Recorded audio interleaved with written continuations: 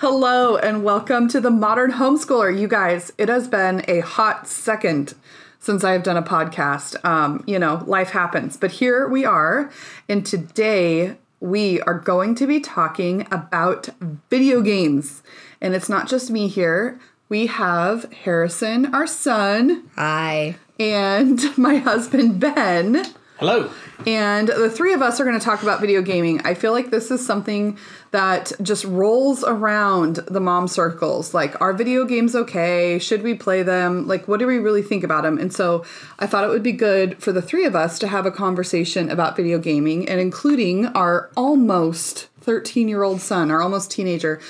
Adelaide plays video games as well, but she's not quite on the same level as Harrison is when it comes to the video gaming world. You just love them. Adelaide would sit around and craft just as much as she plays video games. Probably. Yeah. So today we just want to talk about video games and technology.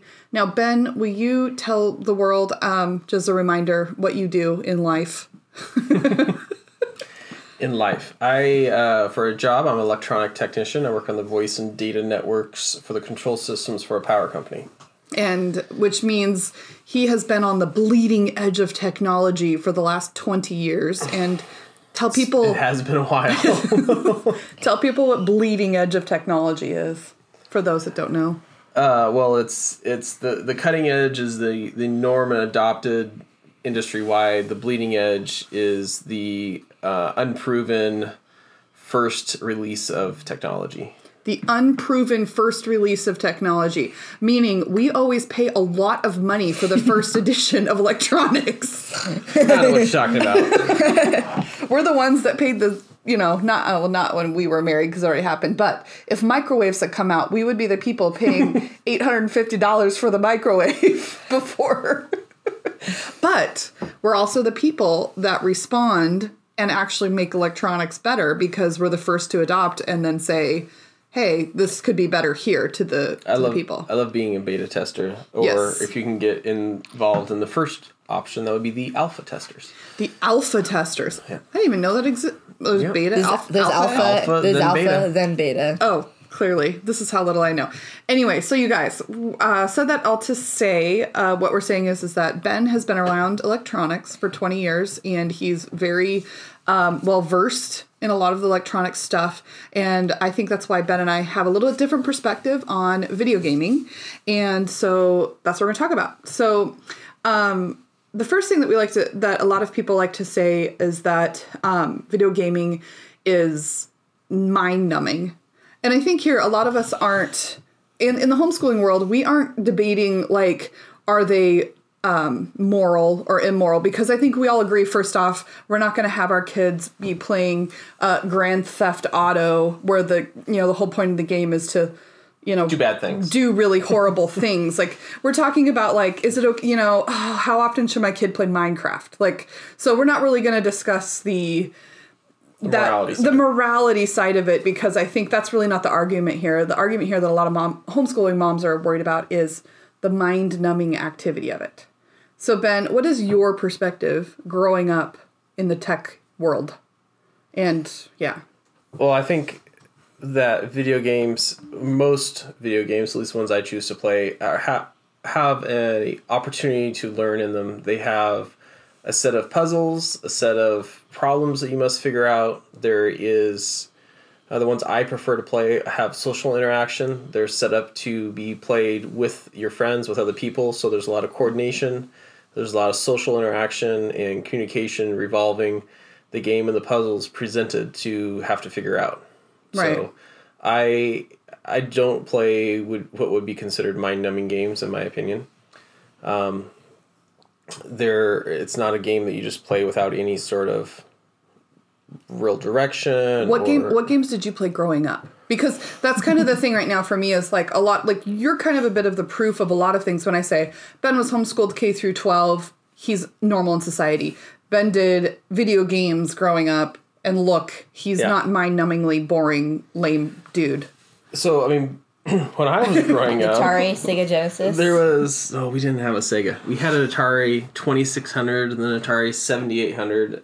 We finally got an NES. The really old games there was some puzzles, but I was fairly young and I didn't, those were like pinball and some random stuff like that. Those would be more the mind-numbing ones in my opinion. Zelda, the first original Zelda that came out. So what's up when people have the argument of, well, those games back then are way different than today's games? What do you say to that?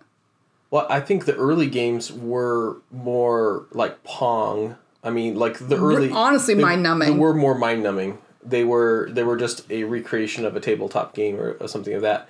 Zelda, I think, was... I mean, there was Mario and Duck Hunt. Mm-hmm. Duck Hunt had some hand-eye coordination. I mean, they all have some hand-eye coordination, being able to manipulate whatever you're controlling on screen the way you want to, be able to understand, if I do this to my controller, I can move my character or paddle or whatever in this. So there is some of that that would be robotics involved. But like Zelda had a lot of puzzles in it on an early stage of there's no guide of do this then do that. You had to go figure out what to do. So yeah, and that's what I found. But still early stages though. It wasn't anywhere complex like today's stuff. Well, and that's what I find interesting is I almost find like sometimes when people say, yeah, I'll let my kid play video games, but only the old ones because whatever. And I'm like, but those are like, that's like saying I'm only going to let my kid do, first grade math because that's old and it was fine. Do you know what I mean? Like, yeah, I don't know. So you think like today's games are actually much better. The modern games are much better for problem solving, all the things. I do. I think that also the old games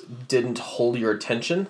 And I think that is probably part of the difference is the people are saying, well, I played video games, but I only wanted to play them for a half hour. Like, well, yeah, there really wasn't much to do. It was boring. Same boring overall thing.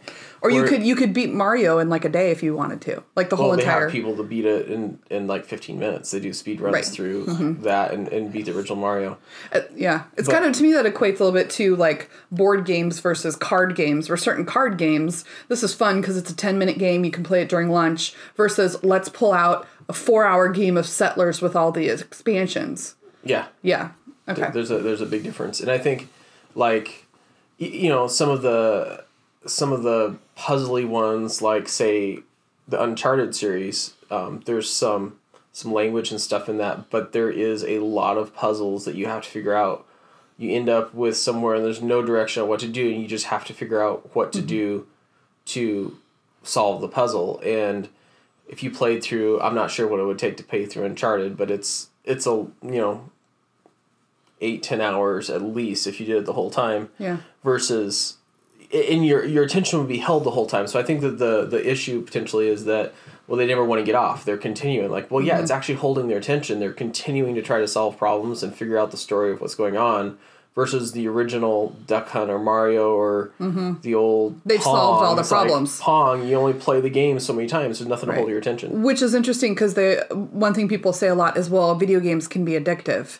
And it's like, well, yeah, because for someone like Ben, who is a massive problem solver, like even before this podcast started today, we had issues with the podcast microphone. And I was like, let's just use this or let's use that. And next thing Ben has the whole entire microphone torn apart. And he's like, let's figure this out. Like he's a perpetual problem solver. So, and a lot of men are that way. And so when you get video games where there's something always to be solved, it's going to be addictive because they want to continue to solve problems. It's like putting the book down in the first chapter. Yeah.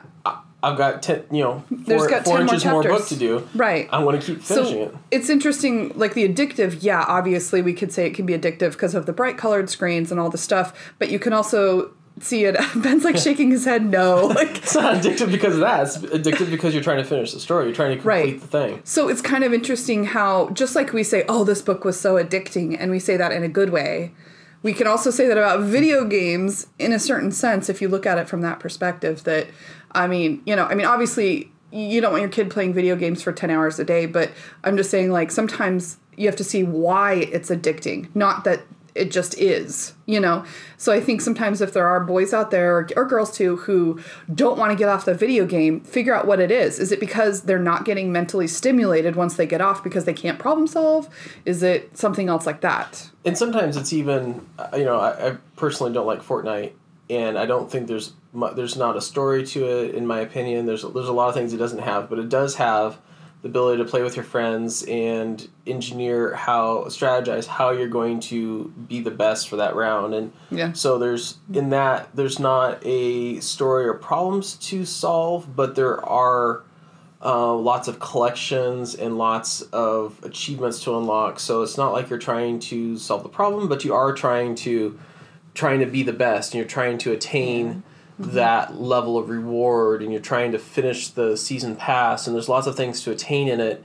It's a different type, so you're not necessarily addicted to finishing the story, but you're addicted to completing the challenges set before you. Like, Harrison, and what do you? There's lots of collections. A lot of times they don't want to be done because I have a lot of friends that play it, and Fortnite is built to play with friends. I'd say because you can play with people who don't even own like a video game console. They can pull out their phone and play with you. That's a lot of the reason I like playing, because I get a lot of time to spend with my friends online, even because we don't always have I have friends who live hours away that I can't really play with all the time. Yeah, and that's what I find interesting too. Harrison actually is quite a conversationalist, just like Ben is. Ben actually can talk more than I can, believe it or not. Anyway, I have a lot to say. Ben has a lot to say. We both do. Obviously, we're doing a podcast. Anyway, but Harrison is the same way, and he's not too many teenager boys are going to pick up the phone and have a conversation on the phone with their guy friends. That's just for 4 hours. For 4 hours, that's what they do. But Harrison said, this is my way to connect with my friends, because we'll sit and have a full conversation while we're playing this game. And you talk about other things besides the video game, or? Yeah, we'll just talk about all sorts of random things. Yeah. Especially with, our current situation of quarantine. Like, we don't have the ability to all join up and have a Nerf war or whatever, a big board game session or whatever. Yeah. This is an opportunity to be able to do that, but especially for away from kids, for adults that have work and family and everything else, a lot of times we only have, at 10 o'clock, you can't... 10 p.m. at night. Yeah, 10 p.m. at night, you don't have the opportunity to, hey, I'm going to go down to the coffee shop and hang out for a while. It's like, well, you got to stay here because the kids are asleep, or... whatever, you have the opportunity to get together. And we aren't the people just to head out to the bar to the club. I guess that's a thing too. But, there's lots of times that, you're busy working or something, or other dads have wives that are busy and they're responsible for watching the kids and staying home because the wife has to go do something. But, they can't leave the house, but we can get online and talk to each other and play a game together, and we can spend some time together, which sometimes... it's like 1 hour every 3 weeks for sometimes. Like, hey, at least I got to spend an hour, talking about what's... Yeah, and also that with the program, with the video game that you guys are doing, you found a Christian clan, right? Yeah. What video game is that? It's in Destiny 2. Yeah, so in Destiny 2, you found this Christian clan of men where you said you had to be a Christian and you can't swear, and also, too, you would have to give your testimony online to a whole bunch of random strangers, and you guys actually discussed issues. Like... Yeah. All the issues. So there's a lot to it, and I think the thing is, you don't realize I think a lot of times moms, when they say, okay, go play video games, you're kind of going like, okay, well, this is their guilty pleasure, and I feel bad for the whole hour and a half that they're playing it, when you don't realize they're talking with their friends, they're problem solving, they're using hand-eye coordination in the middle of the games, they're honestly, it's conflict resolution. I can't tell you how many times I hear Harrison yelling at his buddy, "Why did you kill me?" Right? Well, kind of. There's a lot of teamwork that goes into stuff, and if everybody doesn't play their thing right, it all falls apart. Right, but you have to learn how to communicate with them online. Yeah. I mean, more than on one occasion, I've yelled from upstairs, "Harrison, stop yelling at your friends," right? And, but you have to learn how to communicate and say, "Hey dude, don't kill me like that," or "Don't tear down my wall in Minecraft, that's not cool." Like, so you're learning problem solving and communication, and how do I communicate with someone that I'm not looking at? Yeah. Which I think in today's digital world of social media and emails and text messages, learning to communicate without having a tone of voice involved. Well, you have a tone of voice because you're talking to them. Yeah. But not being able to be able to learn to communicate and problem solve while not physically with someone is huge in 2020. And so I think those are all great reasons for video games. Yeah. Yeah. I don't know. I think that's interesting. But I think that there's a lot of things obviously that can be gained in real interaction with people. If you all are able to go out to the park or go play Nerf 4 or whatever, but there's a lot of times that schedules don't allow to be able to get together. And so it's not like, hey, this is better than, but you still are able to do all the same things in a video game, and I don't think it's any worse. Mm-hmm. And especially when just times don't permit.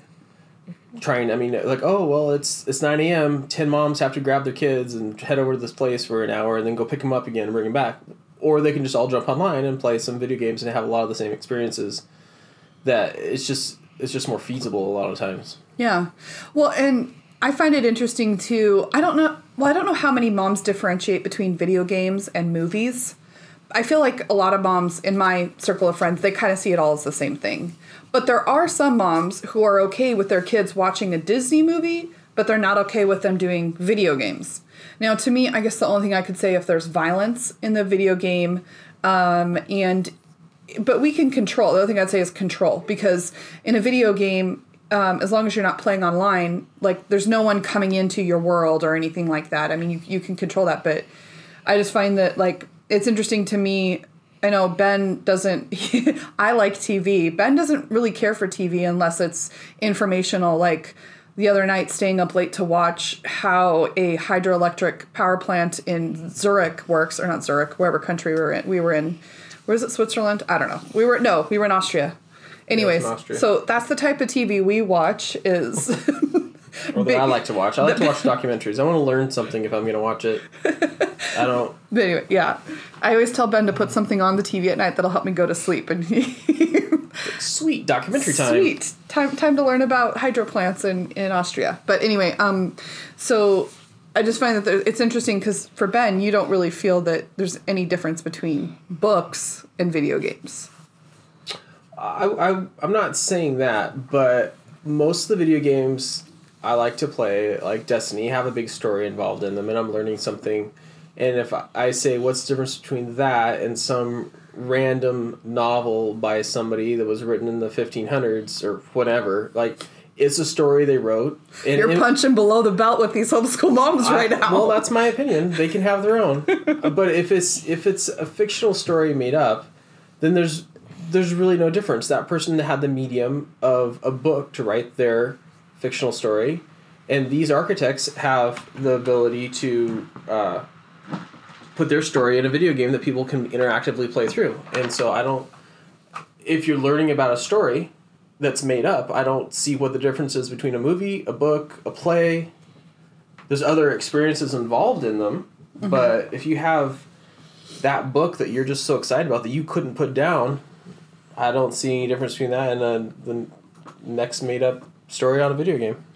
And this is coming from someone who was homeschooled before it was legal, or barely legal. No, it was legal. 1980 is when it became legal. Oh, wait, 1980... We just came on the 30 years. 85. So 85. Okay, and you were 5 years old in 1985. So okay, the first year it was legal. He started homeschooling. So he's been homeschooled K through 12 on an apple orchard, guys. So he is, very a lot of work done out. A lot of work. But I'm saying and he still loved video games, and on top of it, he is in our circle of friends, you are as successful, if not more, than quite a few of the people we know. And also intelligent-wise, you are often sought after for your intelligence in many areas. I just have more training experience. I mean, it's... But that's what I'm saying. That's what I'm saying is you absolutely love video games. You hate books, but here you are. Well, you don't hate books. I don't hate books. I'm just saying you're going kind of a bit against the grain here as far as homeschooling is concerned, where people are concerned that video games are mind-numbing and they're not going to help a child grow and learn and become a free thinker, someone who thinks deeply. But yet for you, when it comes to theology and Bible, you think deeply. And also you have to think deeply to problem solve at your work. And you still come home and love to play a couple hours of video games at night, you know? Yeah, I guess my hate for books, as you so call it, is the fact that I have to read a lot of technical manuals and think really hard at work to do a lot of things and to problem solve and accomplish a lot of tasks. So it's not a relaxing thing for me. It's not something I'm enjoying just to relax because I've already had to do a lot of that at work. And that's it's associated with a work thing for me. So it's not a, if you were a Olympic swimmer and you had to swim 10 hours a day, you're not going to go home and swim another 2 hours a day because for fun. Like I was just in the pool for 10 hours. I don't want to do that again. But you've always said too that you're a little bit of a slower reader, right? Compared to me or whatever. Well, and I think that's because I can't skip ahead. And everybody I've talked to who reads fast, they read sentences or paragraphs at a time, and they're like looking at it and more or less picking the gist of it out and not sitting there reading every word. And you can't do that with the technical manual. You have to read every word and understand. So I have really high comprehension and understanding, but I'm slow because I actually have to read everything. Right. So I guess that's where the balance comes in. And this was a question that was asked of me yesterday, which is how do you instill a love for reading when someone loves video games? And Harrison, you can speak to that. You enjoy reading? I love reading. Yeah. I read every night in bed. Reading various different novels and stuff. How many hours a night would you say you're averagely reading? 1 to 2.5 Hours? Yeah. Hours every day, every night. In general. In general. Some nights I'm just too sleepy and I just go right to bed. And sometimes you're up till 4 reading. Not till 4. I've never not fallen asleep after 4 or 2. 2 a.m. But there are still nights where he'll stay up reading late. And so I think that's the difference is, yes, we're 100% okay with video games. And I'm going to be dead honest. Harrison can easily play 2 hours of video games in a day. And I don't bat an eye because on the flip side of it, he'll go at night and physically read, not just listen to books, although he does like to listen to books. Yeah. But for the most part, he physically reads books for 1.5 hours to 2 hours a night. And also I read aloud to them in the mornings, every morning for school. And those books usually, this last year, they were all the Challenge A books for classical conversations he had to do. But we tend to read a lot of missionary biographies and historical fiction as well in the morning. So that's kind of how you do it, is like you have to model it. If you don't like video games, that's fine. But if you want your kids to read and have academic prowess, I guess you would say, then you have to model that. You can't not be a reader and expect your kids to be a reader. It just won't happen. And so I read a lot of books. This year, I read like a book a week, I would say, is my normal. Ben's looking at me funny. And just for the record, it's not that it's the reading. Literally, that enjoyment of sitting there flipping pages isn't there. I do enjoy stories and listening to stories. So I'm doing the audiobook thing. And for the record of our 2020 challenge on Goodreads right now, Molly is at 21 out of her 52 books, which is pretty good. I happen to be at 27 out of 52. Books. So I've read more. You can listen to them. I can listen to them while I'm doing other work a lot of times at work, which is great. So I'm just saying, it's not that I hate stories and things. It's just not a relaxing. I'm just gonna get great enjoyment out of sitting down. We're also saying we don't think there's a hierarchy between reading books and video games.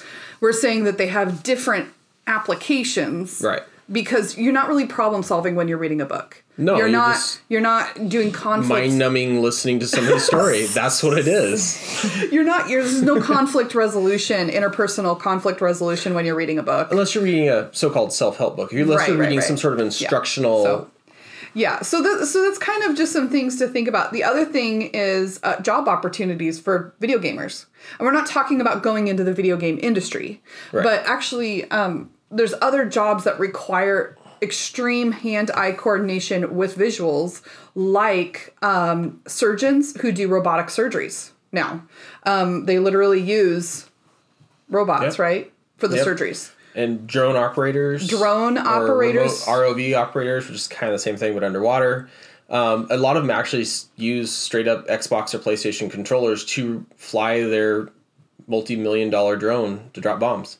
Yeah, so for Army, for all of that stuff like that, and also to there's just a lot of different jobs that go into play when you're talking about video gaming that aren't straight up video games, proper. I don't know, what other jobs were we looking at for, we're just talking about, I think there's just so many because you're talking about that extreme hand-eye coordination thing.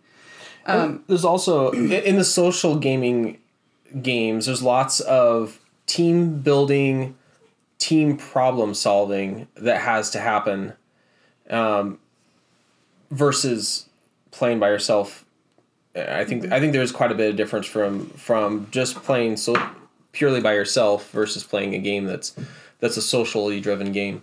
So problem solving, great communication, being able to relate what you're doing and how that's going to affect the game and what you need other people to do, getting together and getting an agreement of how you're going to tackle a problem. What's interesting is that also too, they say memory and attention is actually greater for video gamers. Which this is the number one issue, is that we think it's mind numbing, and so they're going to have a worse memory. But Harrison this year was a memory master for CC. Well, last year. Yeah. So while he's playing multiple hours a day in video games, on average, in all honesty, he was also a memory master for CC. Yeah. For those that don't know what that is, you can look at, I won't explain it here, but it's a big deal for memory master for Classical Conversations. It's the massive test at the end of the year that only 3 kids last year. Yeah, it was 3 kids. There was a 4th one, but anyways, 3 kids in the whole entire program actually completed it. And so that's what I'm saying is his memory is actually quite great. And I'm not saying that's because of video gaming. I wouldn't say that. What I'm saying is his memory is not... it's not getting worse. It's degraded? Not degraded, because he couldn't do it. And this is an article on Engadget here. They're stating a bunch of the benefits that for video games is improving coordination, improving problem-solving skills, enhancing your memory. It improves your brain's speed to take in and process stimuli and be able to process that faster. Your multitasking skills, your social skills of communication. And I mean, honestly, at work, I'm constantly told how much more I am able to multitask than other people. And it's a real thing. Looking at somebody's a generation older, that they're trying to do stuff and they don't have the ability to multitask as well. Mm-hmm. And I think that's I mean, where that benefit comes from, I don't know at this stage of my life. How much video games played into me being able to do that, but it's definitely something marked that I do have better multitasking skills. And I did play video games, so at least it didn't hinder it in any sort of way. And I think, obviously, we're not saying that going out into nature and being outside, we're not... Obviously, that's necessary. We need to be outside and in the world, and we need to, have exercise and do all that stuff. But you have to think about the fact that when you're out on a hike by yourself, there isn't any multitasking happening. You're walking. Walking and not tripping. That's walking and not tripping. Eating but obviously there's amazing benefits to being outside, but also there can be many benefits to video gaming. When you're having to talk to someone, to coordinate with your hands, to, do whatever you're trying to do in the game, and trying to listen to mom who's yelling at you from up the stairs, while you're talking to your friends. That's a lot of multitasking involved. And so there's that aspect. But then, go outside. Harrison likes to ride his bike. Yeah. He rides his bike. He reads at night. So it's a balance for sure. But I guess the main thing of all of this is what I'm saying is, yes, there's a balance and everything else, but you should not feel guilty for allowing your son or daughter to play video games for a moderate amount of time. You shouldn't have that tinge of guilt because you've listened or you've read that one article that says video games are horrible for you. Because although that article that you read is out there, it doesn't make it accurate. Just like I think as homeschooling moms, if we honestly believed all of the studies out there for everything, we wouldn't be homeschooling our kids. We wouldn't be choosing to have home births or births in birthing centers, not traditional hospitals. We wouldn't be choosing to use oils, because how often do scientists say oils, essential oils don't work, or all that stuff. And then it's funny to me that all of a sudden we decide this one article on video gaming from some random person says that video games are bad. We're going to believe that when it's experience tells us otherwise. And I understand you might not know very many people who know someone who was homeschooled K through 12 who lived on video games. Well, not lived, played enough video games to say you played a lot. But you also ran in the orchard. You also, did school, did all the stuff. Worked in the orchard. No running. And so there's that. So I hope that this podcast gives you the freedom to say, hey, my son or daughter is actually learning something while we're playing video games, and that there is a benefit to them when done in moderation. And yeah, I don't know. What do you guys do? Is there any final words on this? No. Oh, the other thing that you were saying, the last thing, is Harrison is a storyteller. Oh, yeah. He likes writing. He actually has a little family newspaper he throws together now and then, just for our family here in the house, and some other fun stuff. But you actually, tell him what you were saying about being a storyteller. Well, I like games that have more stories, and that's kind of why I like. That's another reason why I like playing, because I like listening to stories, and actually it feels like you're actually a part of them when you're playing and being a character in those stories. And that's one of the main reasons I like books as well, but you can't change what's happening when you're in a book. Mm-hmm. If you're in a video game, you're playing a video game, you can have you can change what's happening and have a say in what the story is actually going to turn out to be. Yeah, so it's like you get to control the narrative. Yeah. The story, yeah. And so I think that's probably, as a man, and we believe Harrison needs to grow up and lead a family someday and be in charge of a household, he's naturally going to want to lead and be in charge, and he's going to want to be a problem solver. Because that's two main considerations of being a husband and a father. And so that's what he's doing in video games, is he's trying to help the narrative along in the way that he sees best fit, and he's trying to problem solve. Yeah. See, a lot of my friends, when we're playing together, they always let me lead them, because they say normally I have just the best ideas on how to do everything right to make sure we can actually win. Oh. It's like, because they always let me lead. It's like, wait, should I do this? Should I do that? Or what's gonna happen if I do this? Are we gonna lose? Yeah, so you're teaching other boys how to problem solve as well by leading. Yeah, so I just think that's great. So yeah, I find that interesting as well, for Harrison's perspective. I mean, we can go into more detail about, obviously, if your son is naturally prone to violence and they play video games and then they start wanting to cut you up or whatever, then don't play it. I mean, we're not talking about the extreme examples. That's a morality issue. Yeah, it's a morality. It's a sinful character trait. That's not. Yeah. Nobody's gonna see that and see how you can drop bombs with a jet and decide it's unrealistic to pull that as being a reason that it happens from a video game versus that person's predisposed to that sin. And it's a morality issue with the person individual, not a video game. Okay. An example out in left field about this is like I've read up on Tourette's and other syndromes like that, and they say people who swear, like children who swear with Tourette's, it's not because that's what naturally comes out of them, it's that they've heard the swearing elsewhere and they repeat that swear word, versus that's why there's kids with Tourette's who don't swear, because their parents don't swear. Yep. And it's kind of the same kind of thing, like video games isn't going to be the make or breaker of your kid's natural tendency to violence. Harrison, unfortunately, is actually one of those kids who tends to get beat up in life versus hitting. Like, you wouldn't hit someone, but you have had problems with kids hitting you. Yeah? I guess. It hasn't happened in a while because he's gotten older, but when he was younger, he has a tendency to tear up instead of yell. Or you have a tendency to be hit instead of to be the one hitting. So thankfully, you're not the aggressor. You're not an aggressive person. You're just like your dad. You're very compassionate and kind-hearted, which makes up for my lack of empathy for most people. So, but that's why we balance each other out, Daddy and I. So obviously, we're talking about kids' personalities. If your kid has issues when playing video games, then that's a different story. We're not talking about all that. I mean, we are talking about it now, but just in general, the normal kid The whole point is, Mom, don't feel guilty about video games. Right. They can be very good. So... Or just as good. Or just as good, whatever. Okay. Well, I will put a blog post together with some of the articles that we kind of half referenced here in here. So if you want to see that, you can see in a blog post. If you have any comments or questions, please message me on Instagram or Facebook. And feel free to subscribe to this blog post, this podcast. I thought it was podcast. This once every 6 month podcast that I'm doing Seems right like a now. good schedule.